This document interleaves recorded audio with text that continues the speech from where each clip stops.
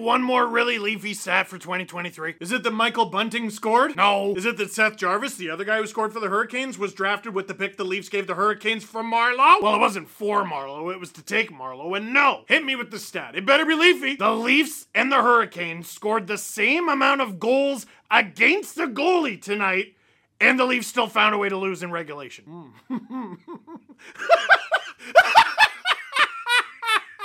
Yeah, I knew that tickled him. I knew he'd like that one. Let's go! Good. We all feel it. Stop! Never gets rusty! What am I doing? Into my kitchen! Producer Drew, can you fix all this? And when it comes to the Toronto Maple Leafs, you can crumple, yeet! Saw that going differently. With you wherever you are, welcome to LFR.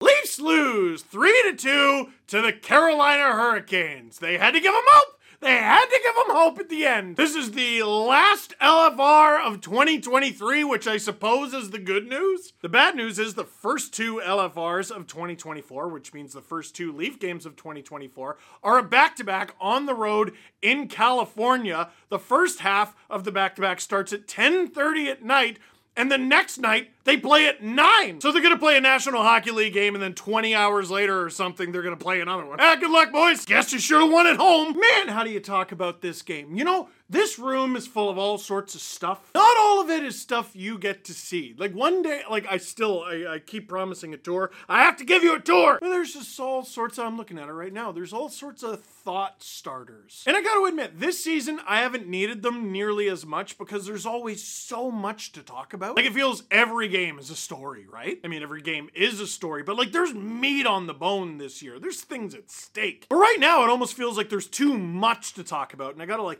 compartmentalize it and be like, what are we taking too seriously? What aren't we taking seriously enough? What is a problem? What isn't a problem? Is the current problem long-term? Is the long-term problem current? The answer to all of them appears to be maybe. So let's try to figure it out. This game, in a vacuum, was it that bad? No! The Leafs and the Hurricanes played a regular season game. It was relatively chippy. It was relatively competitive. The Leafs had the home ice advantage, but they were on the second half of a back-to-back, you know. And what happened? What really happened? The Leafs let Michael Bunting sneak by them. He taps one in for his first against his former team, but that's the free space. We knew that was coming, right? The second goal is on the power play for the Hurricanes. You maybe shouldn't give the Hurricanes the power play. All right, that's nothing to write home about. Max Domi sets up Timothy Liljegren for a rip. I had no idea Liljegren had a wrister like that. I would like him to use it more if it's going to be like that. Aho gets the empty netter. Oh, nuts. And Robertson scores what was nearly a save of the year candidate with about 9 seconds to go, 10 seconds to go. It's 3-2. The Leafs only lose by 1. Both teams score 2 against a goalie, and the Hurricanes got the empty netter. Oh, shucks. Was it a particularly poor defensive performance? No. Was it a particularly poor offensive performance? No. Was it a particularly poor goaltending performance? No. He allowed 2 goals. So what's there to be mad about? Well, that is why we don't always look at things in a vacuum. Yes, there are 82 games. That's so many games, but it's because there are so many games that this one particular game, while not being that bad, feels quite bad. Now, I'll tell you a group of people who are probably disappointed. The group of people who think that the only reason the Leafs ever lose a game is because of Ilya Samsonov. I know that group is very, very small, but it turns out it's not true. They're not going to score 4, 5, 6 goals every night. You're not even going to score 3 goals every night, apparently. But you cannot just score at will, and pulling the goalie is not an automatic license to print goals. But what happened before the game?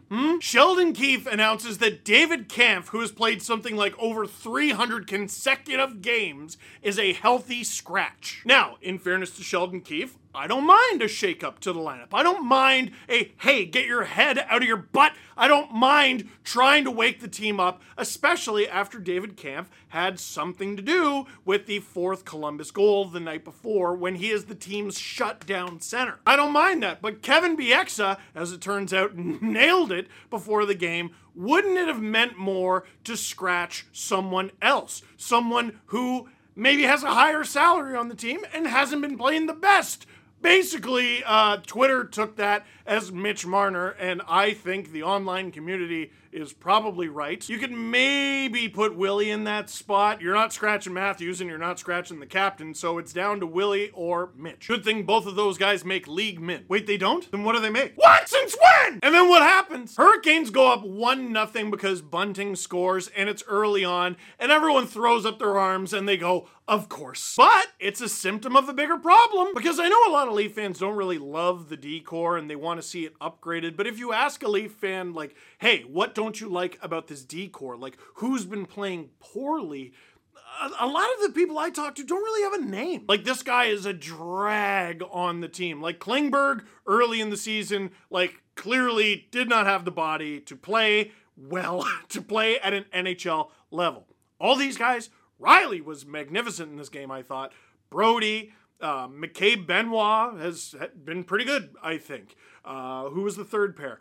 I mean, Liljegren scored. Giordano had his moments that weren't so great. I don't know about playing a 40-year-old on both halves of a back-to-back when he's coming off of injury. I don't know about that, but is he a drag? And I mean, this is only a second game back. Is he a drag? A lot of the Leafs' defensive problems, to me, are forwards blowing assignments. And look at this. Michael Bunting just, not even Elmer Fudding, because Elmer Fudd would say, be very, very quiet. I'm hunting wabbits. This guy just goes, Leroy Jenkins. Like, look at this. Bunting doesn't do anything subtly. He just cruises down the middle. And before Noah Gregor, the fastest man alive, realizes it, he's all alone and it's too late. So even though I think that was a symptom of a bigger problem, that's not what set people off. What set people off is the Hurricanes got a power play and they scored almost immediately. And who should have been out there on the penalty kill? David Kampf. And I know it's the penalty kill and you're outnumbered anyway, but the Leaf closest to the guy who ended up scoring the goal is Mitch Marner. Cool. And dude, all throughout the game, it looked like he was fighting it. He took a late penalty. And then with the game 2-1, he's out there with the extra attacker and he makes a mystifying pass that William Nylander tries to make the best of. He ends up coughing it up. Aho scores at the other end. And Mitch is upset about it. And he takes a shot at the end of the game when him and Willie got crossed up and couldn't even stay on side. So, what should Sheldon Keefe have done? Because this is a very dangerous thing. It's interesting. Last game, it's like he took the onus off of himself by making some of the comments subtle, some not so subtle, about Ilya Samsonov, and I'm sure Treliving is going to go out there and try to get us some help. But then the next night, he takes a risk. If he scratches David Kampf, the team plays a perfect defensive game, and they beat the Carolina Hurricanes heading into New Year's Eve. That's what everyone talks about at the parties tomorrow, and we all have a happy New Year. If the Leafs lose, and it's because of the penalty kill, at least in part, it's Sheldon. It's Sheldon's fault. And he lost that risk. So, it shouldn't have been Kampf, right? It shouldn't have been Kampf. It should have been Marner, right? They should have scratched Marner. So, let's talk about that. I agree that it would have been far more impactful to scratch Austin Matthews' setup man. I don't think they can do that. But you take David Kampf out of the lineup second half of a back-to-back and you pick up a win, like that is a far more likely scenario than taking Mitch Marner out of the lineup, who kills penalties, plays on the power play, plays with Austin Matthews, he plays when the net is empty, he plays in all situations, he plays like 20 minutes a night. It's unlikely that you're going to pick up the win there. And if you lose that game, what's the lesson? Like, oh yeah, that'll show you we lost. We need you. You can't scratch the core guys because they're too important to this team. They have too big of a cap hit on this team. You cannot simply replace them with the other guys in the organization because they're not good enough. They don't make as much. The team does not have enough cap space to recruit enough good players around these guys. How many times have we had this conversation? And you know what? That'll be the tease. We're going to have that conversation after Marley Minute. We're going to do that because new forwards are getting opportunities, apparently. Holmberg getting in over Kampf. I don't think he'll be the last. This team is trying to send a message. They're going to give other guys an opportunity. One of the hottest guys on the Marlies right now doesn't have an NHL contract. In fact, he doesn't even have an AHL contract. Here's Nick Barden on Kiefer Bellows, who's been red hot, and a positive update on Roni Hirvonen, one of the Leafs' best forward prospects. If there's any player to talk about this week with the Toronto Marlies, it's Kiefer Bellows. The former first-round pick signed a PTO with the Marlies in late October and since has scored 11 goals and 9 assists in 20 games, making him a point-per-game player in the AHL this season. Bellows attributes his success to two things: skating better and making smarter decisions. But the 25-year-old also says that he still has more room to grow. Marlies head coach John Gruden told me that there was a stint of games where Bellows didn't have that same success that he was having earlier in the season, and the coaching staff talked to him, and since then he's found his game again and he's playing really strong hockey. With Bellows being on an AHL PTO, he's only allowed to play 25 AHL games with the Marlies, and then the Marlies have the choice of whether to sign him or to not sign him, and that remains to be seen.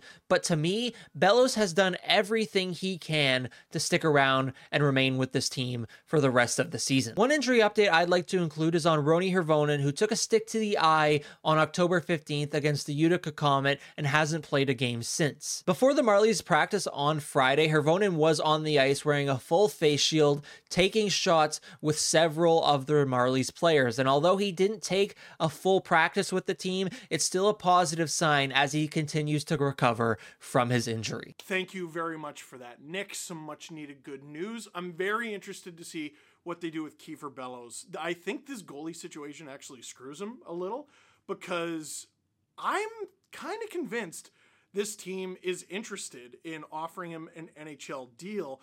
But what if you need one of those contract slots to sign a goalie? At the time I'm shooting this video, we don't even know who the Leafs are going to bring with them to California. So let's have the conversation with our first question. I think this is a good one. From Tanya. Has Marner's play this season warranted putting some feelers out to see if there is a good trade partner? No, I don't think you put trade feelers out there. I think you put trade bear hugs out there. You try to get people on the phone, but folks, this ship is goodbye. You're not even a speck on the shore. It is long gone.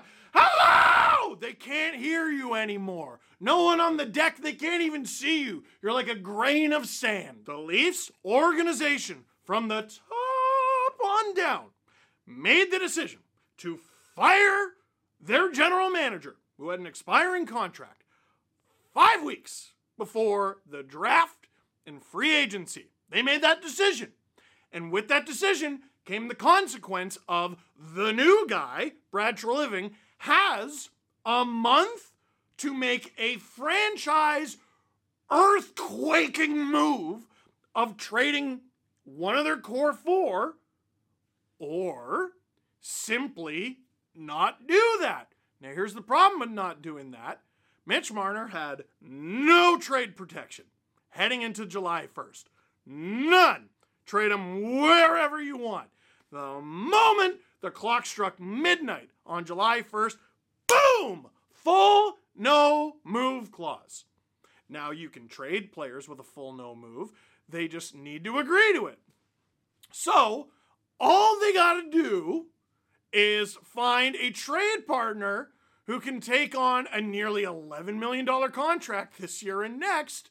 And it's got to be from a pool of teams that he exclusively wants to go to. Listen, there are some guys in this league that don't try hard enough. There are other guys in this league who try too hard. And I think when Mitch is struggling, he's one of those guys who tries too hard. He's fighting it. He's doing too many low percentage passes with ridiculous spinning stuff. It's got to stop. If you got to sit him for a game or two, fine. But that is not to ostracize him. That is to get him to put his head on straight and get him to play his best hockey. The other thing I do, you're not with Austin anymore.